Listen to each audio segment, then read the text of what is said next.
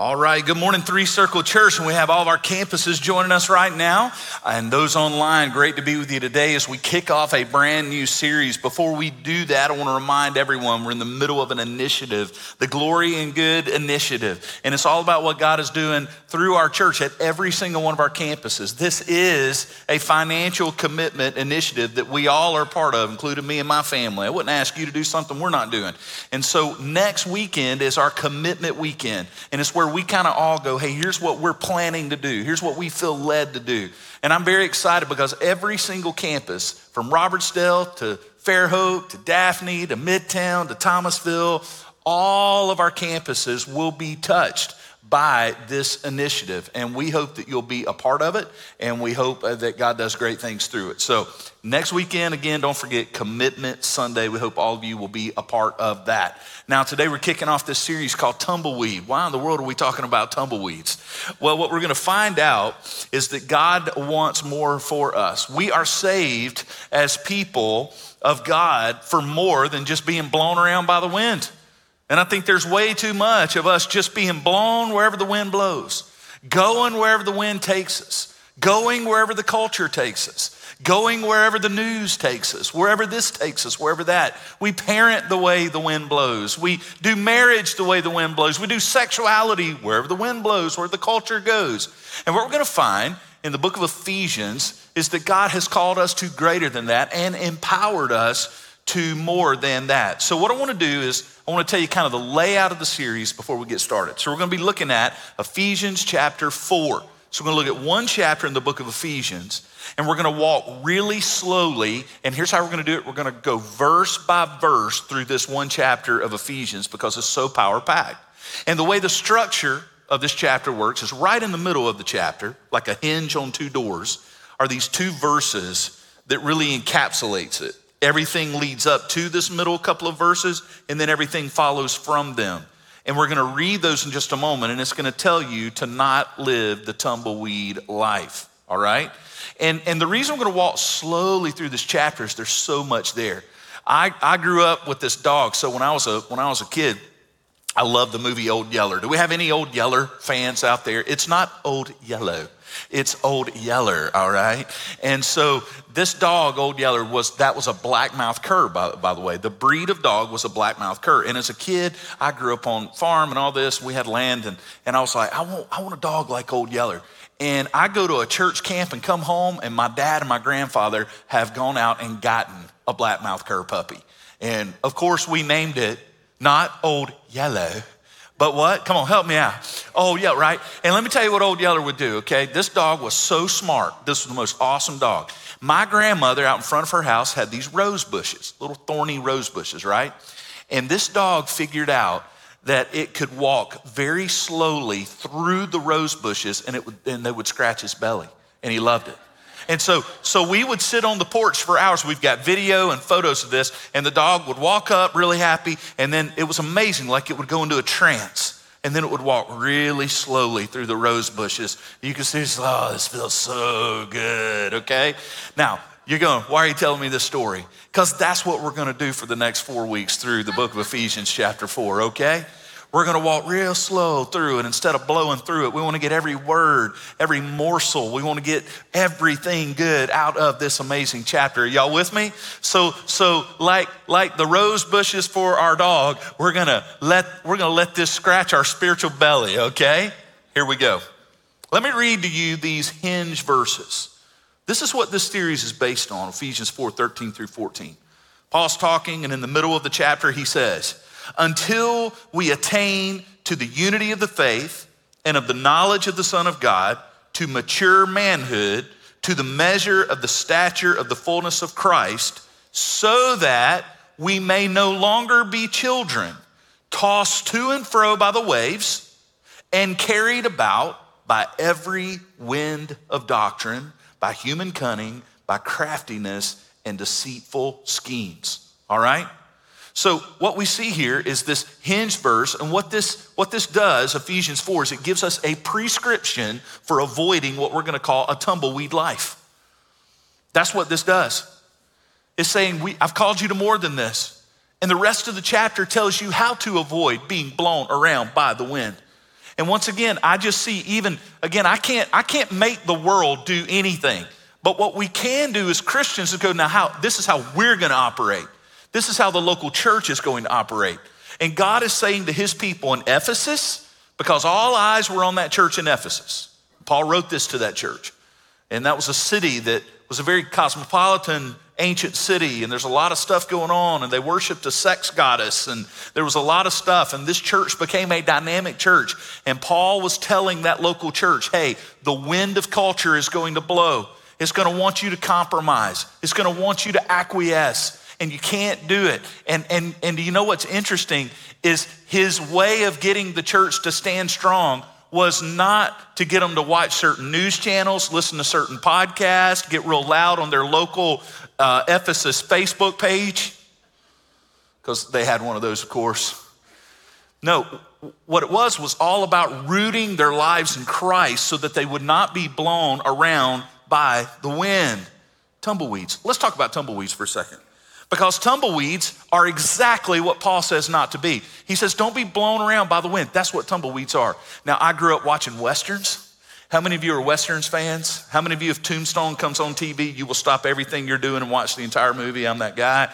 I grew up watching John Wayne movies. And one thing that is ubiquitous on all Westerns is at some point a tumbleweed's gonna roll by. You can't have a Western without tumbleweeds. But do you know that tumbleweeds actually are not native to the Western United States? They're native to Russia. And they came here somehow, we're not sure how, but they showed up in the West, and our arid environment out West supports them really well. Now, let me tell you how a tumbleweed works and how this series came about. I've been looking at this verse for a long time devotionally, and I thought, what a powerful verse, where Paul says, stop being immature, stop being like children, and being blown around by the wind. Because, kids just kind of go wherever, and that's cute when you're 3, it's weird when you're 27. He's like, you got to grow up. Stop being blown around by the wind. So I'm watching this Discovery Channel thing one day, and tumbleweeds come on. They're talking about tumbleweeds. And they begin to explain tumbleweeds, which I will now give to you, the explanation. They grow out west, and everything looks just fine. A little bush starts to grow. But the thing is, they have little bitty root systems. Like their root system is like basically non-existent. It might as well not even be there. That's how thin and ineffective their roots are. And the little stem that comes out of the ground, there's basically nothing to it. And what happens is that little stem is just fine when there's not much there. But as we all know, tumbleweeds grow fast and they get real big.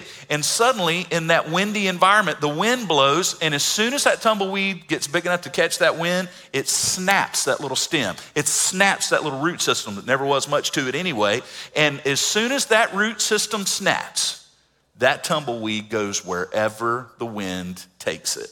It's totally random. In fact, we've got people on our staff that moved here from New Mexico, and they would have them blow into their yard.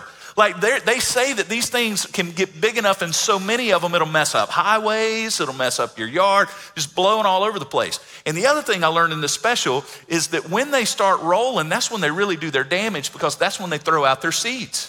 And there's no rhyme or reason. As the wind blows, seeds are just going everywhere. So not only does that one little tumbleweed go wherever it goes, it also spreads its disease randomly, just wherever the wind takes it. It's growing other tumbleweeds everywhere it goes. It's just a random mess.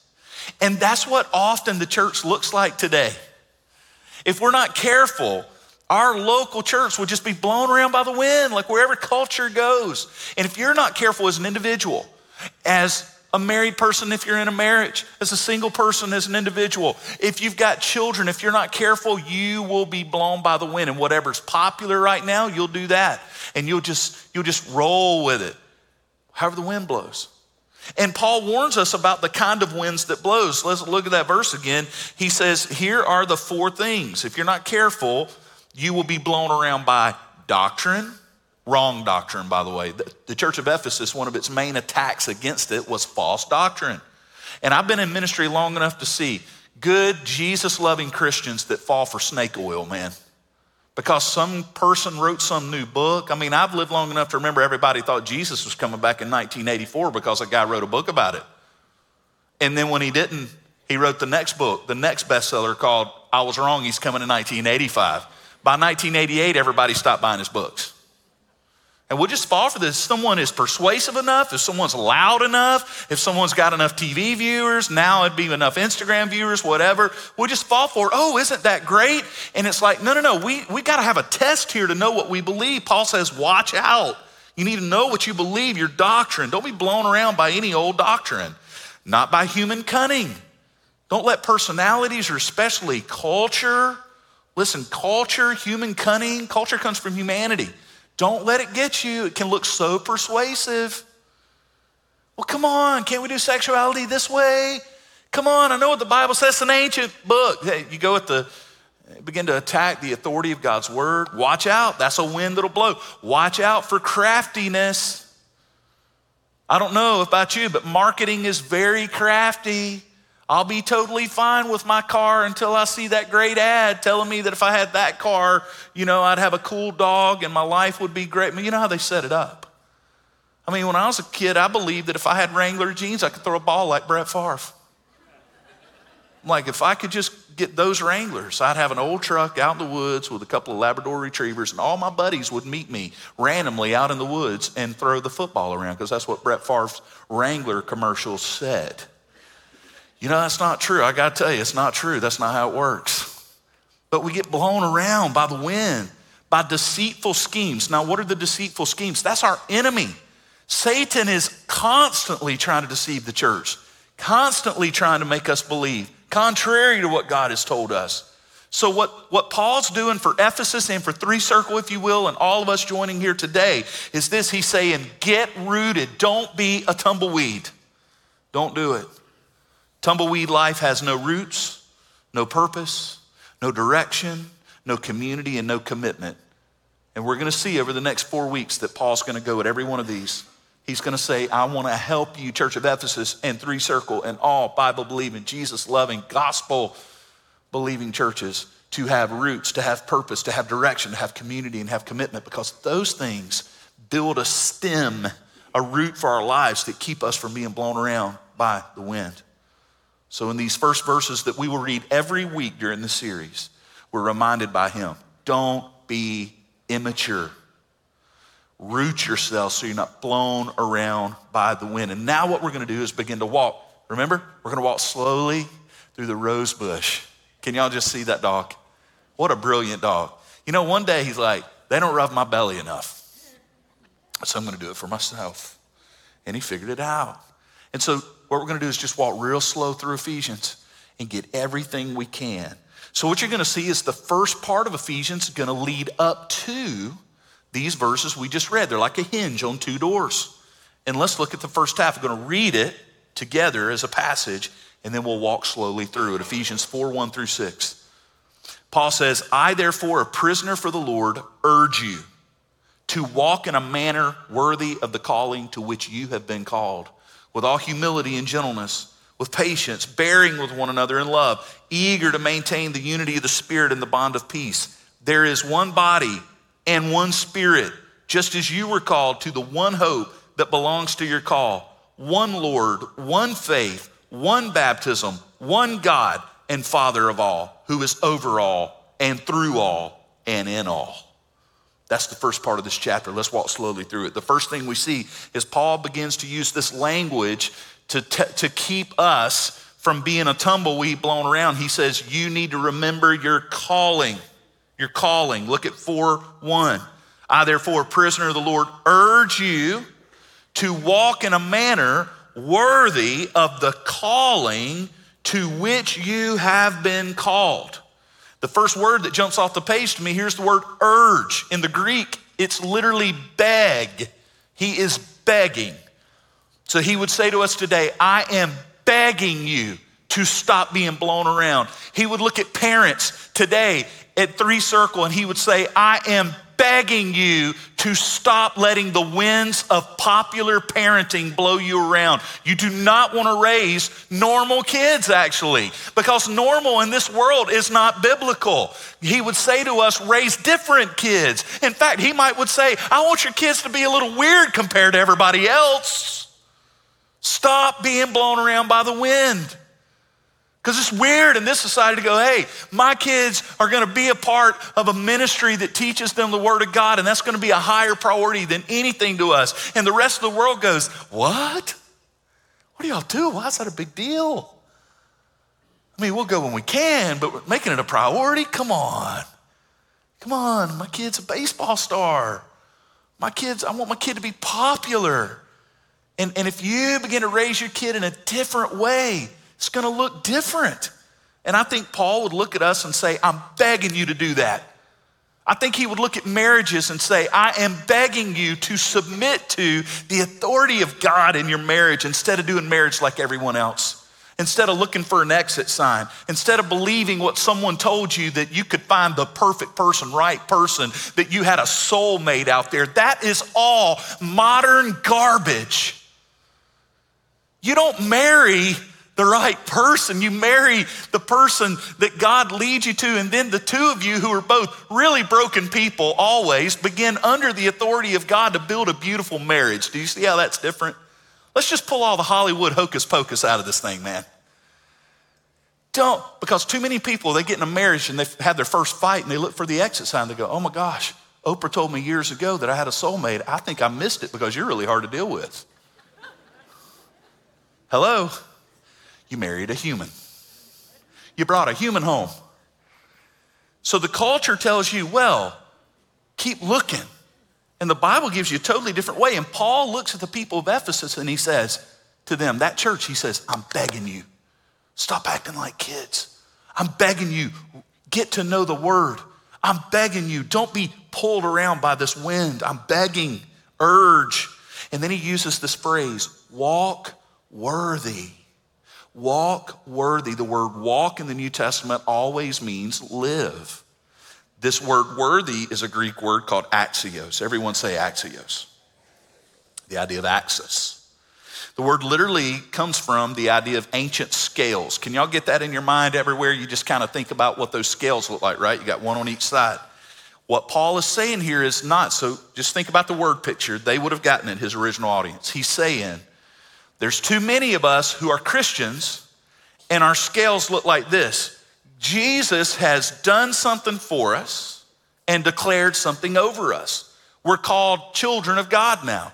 We're called the sons and daughters of the Almighty. We're called the redeemed. But the problem is our lives don't look like that. Our lives are still just being blown around everywhere by whatever wind comes around. And Paul says, so we're not in axios.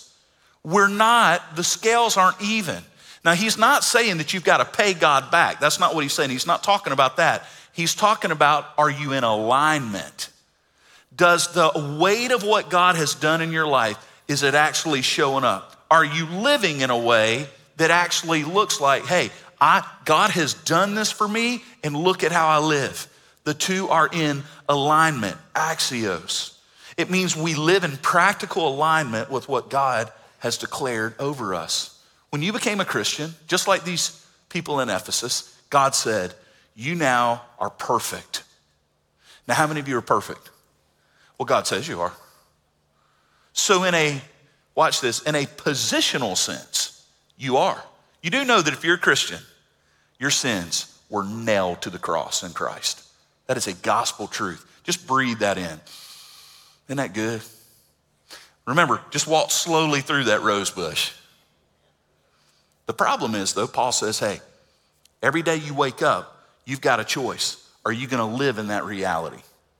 Are you going to live in a way that is axios, that is worthy of the calling by which you've been called? That calling is what God has said over you, that you're his son, that you're his daughter, that you have been empowered to live this way, a new way, a different way, that you do have a root system if you'll just grab onto it, that you don't have to be blown around by the wind. That's what he is saying. Do you live walking away? In fact, Paul said this a lot. Look over at Philippians. He said basically the same thing. Philippians 1:27. He says, only let your manner, the only thing that's different is the word. Now he's saying manner, how I live. Your manner of life, let it be worthy of the gospel. There's that word axios again, worthy of the gospel of Christ. So that whether I come and see you or I am absent, I will hear of you, that you're standing firm in one spirit, with one mind, striving side by side for the faith of the gospel. What Paul's saying is to the church of Philippi and the church of Ephesus, and I got to believe he'd say it to the church of Three Circles, he's saying, I want you, I am begging you to grow up, to stop being weak, to stop being immature, to stop being blown around and get some roots about you and get some roots that can handle the wind that's going to blow. The next thing we see in verse 2 of Ephesians 4 is attitude. The first thing he says is, let's get some axios here. Let's live like we actually believe this stuff. Let's talk like we actually believe it. And in verse 2, he continues and he says that's going to affect our attitude. And the attitude of mature believers, not being blown around like a tumbleweed, is this: humility and gentleness, patience, bearing with one another in love. Now we see several important things here that we need to unpack. First of all, we see humility. He says the first thing that you will see about a Christian that's not a tumbleweed, they look different, you'll begin to see humility. Humility. Humility, by the way, biblically, is thinking of yourself less, not thinking less of yourself. So this whole false humility thing, well, I'm just a sinner saved by grace, amen. There's nothing good about me at all. Well, it's just not true. Jesus told us we're sons and daughters. You're now a child of the Most High. And by the way, every one of you are gifted in amazing ways. You're made in the image of God.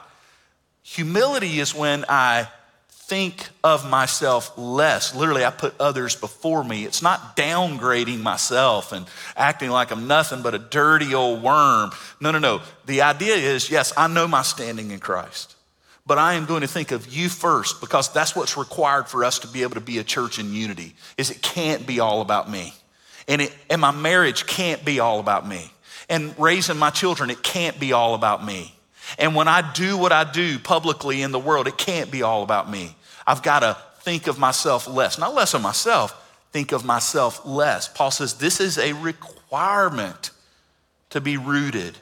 The next thing we see is gentleness. Gentleness in the Bible is power under control. Now, a lot of times, to be honest about it, guys don't like this one. And I never liked this one. When the Bible said gentleness, I always thought, I don't like that. Because I grew up in the 80s and 90s. I grew up with Sylvester Stallone. I wanted to be Rambo. Gentle? I didn't want anyone to say, you know what, Chris Bell, he is gentle. No, don't say that. No, say I'm a warrior. But then you realize, wait a minute. One of the things they said about Jesus is that he was gentle. What is gentle? Gentle is not weak. That's what I had to understand. Gentle is unbelievable power when it's under control. In fact, it's the greatest show of strength and maturity. Manhood, adulthood, womanhood. Maturity is when you've got the strength, you've got the ability, you've got the influence, and you can control it. You know what's easy and weak? To lose your temper. Losing your temper is easy. It's weak. It's immature. That's what I've learned in being a dad. The times that I snap and I lose and I just vent and get it all out, I ended up having to come back and apologize to everybody. How many of you have ever had to repent to your family? Okay, don't leave me hanging. Some of you are just lying. You need to repent right now. Y'all have. I've had to look at my family and go, I blew that. I overreacted. And I always realize, you know what I just did? I just had myself a little temper tantrum. I don't have to put up with this. I'm the one bringing the bacon around here, putting a roof over your head, and you're going to listen to me and all that stuff. Don't you always feel so small after you act like that? You act so big, but in the end, kind of like a tumbleweed. You look so impressive. You got a root system like that. You're immature. You just go wherever the wind blows, wherever your emotions took you that day.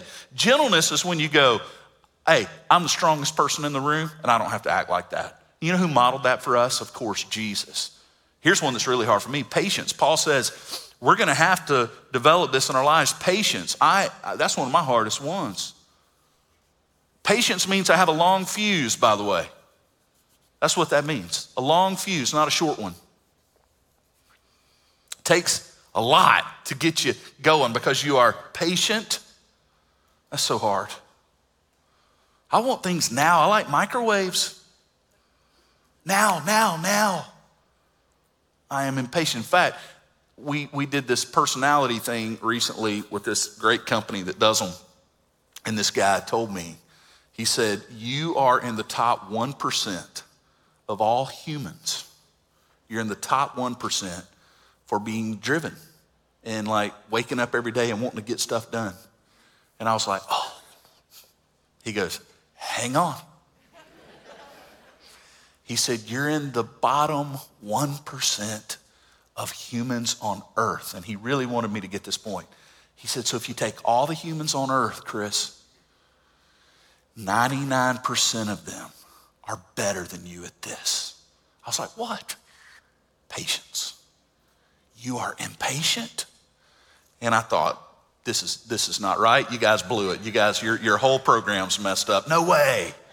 Until I asked my family and they were like, yep, nailed it. I got to develop this in my life if I'm not careful, because if I'm impatient, I'll be blown around by the wind. And then forbearance, that's what he says. He says bearing with one another. That's the idea of forbearance. It means I love people when it's hard, not just when it's easy. It's easy to love people when they're your friends and everybody gets along, but it's those people, and we all have them in our lives. Preachers do too, I promise you. There's people in our lives that just suck the life out of you. Have you ever been, you know those people, right? You hang around them 5 minutes and you leave and you go, why am I so tired? I'm so tired. And you realize, oh, I was with that person. Or when they call, you see the name and you haven't even started talking to them and you're like, the life begins to leave you. Anybody know what I'm talking about? You love them. It's not that you don't love them, but it's how you treat those people. It's how you treat, the Bible says, your enemies. How you treat people who are hard to love. That's when you see if you've really got good roots. Jesus was awesome to Peter and the 12 disciples. He also washed Judas's feet. He also was kind to Pilate and respectful. He also treated Pharisees. I mean, he got on them pretty good, but you know, he and Nicodemus had a great conversation. I mean, he modeled all this for us. In fact, Philippians 2:7-8 points us right at Jesus. If you want to see what it looks like to not be a tumbleweed, not be blown around, it's Jesus. It says Jesus in Philippians 2:7 emptied himself by taking the form of a servant, being born in the likeness of men, and being found in human form, he humbled himself by becoming obedient to the point of death, even death on a cross. So Jesus was willing to give of himself, to root himself in obedience to his Father. That's why we can do the same. In verse 3, Ephesians 4:3, it goes on and it turns us to this idea of unity. It says, if we're going to be a strong church and not be a tumbleweed church, it's going to require something.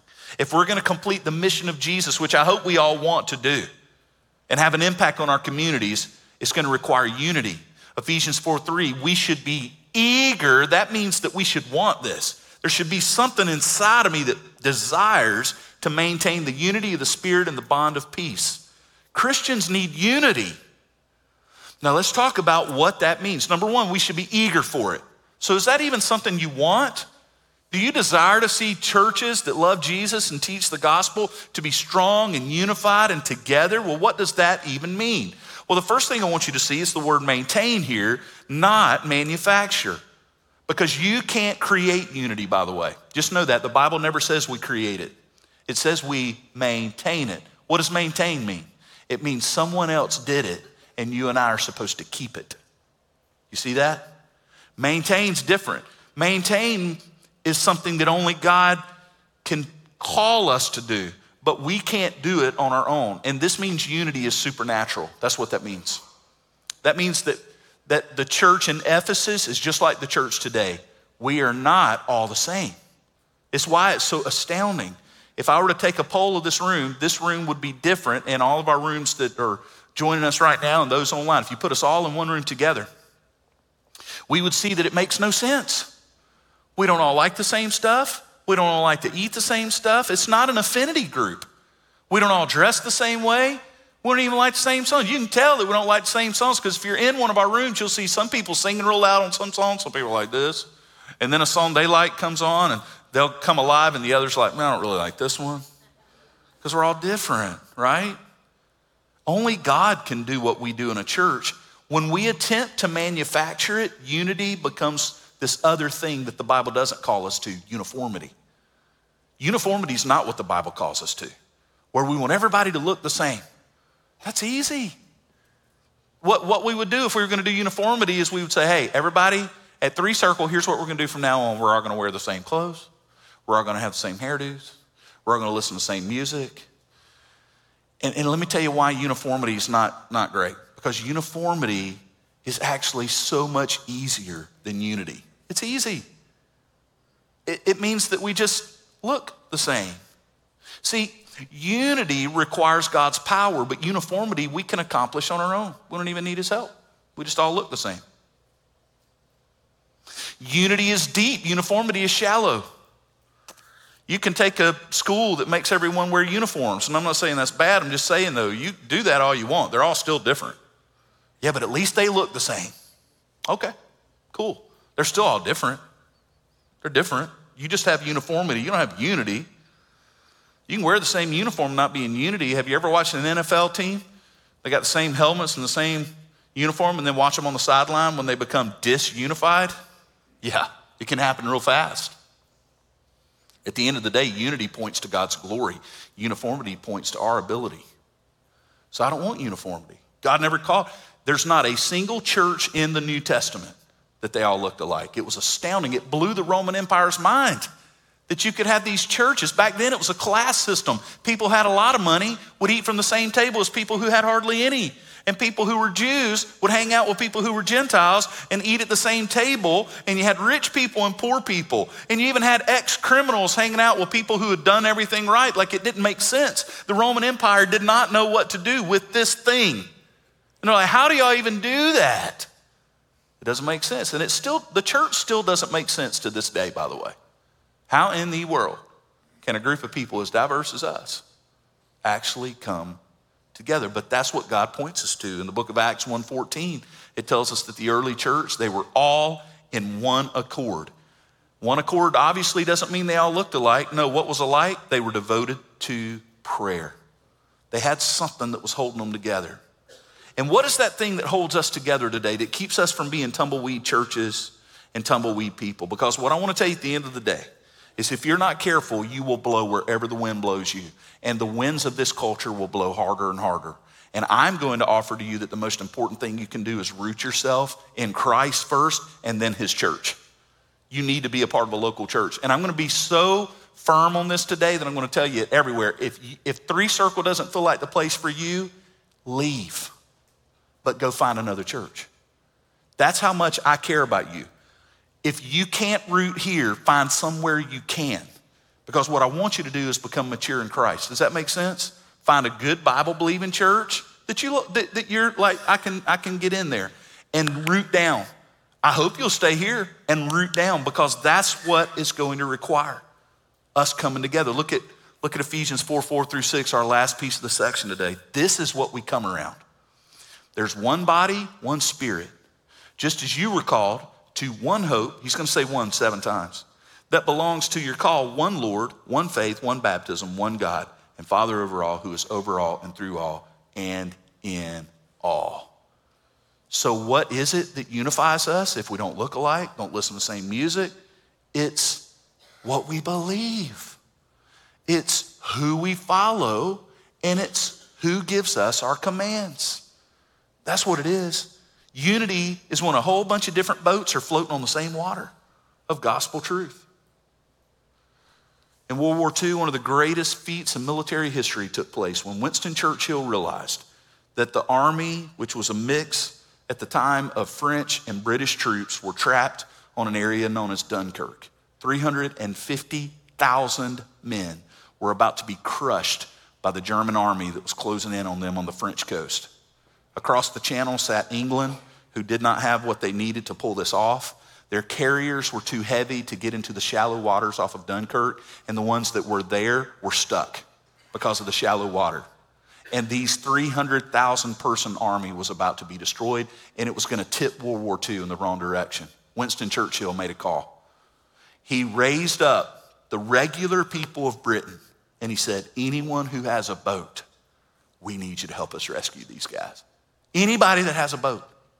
And what ended up happening is ferry boats and fishing boats and sailboats and commercial boats and little tugboats. In fact, over 600 different boats in 9 days rescued 300,000 troops. You want to know what unity looks like? Unity looks just like this. What do you see?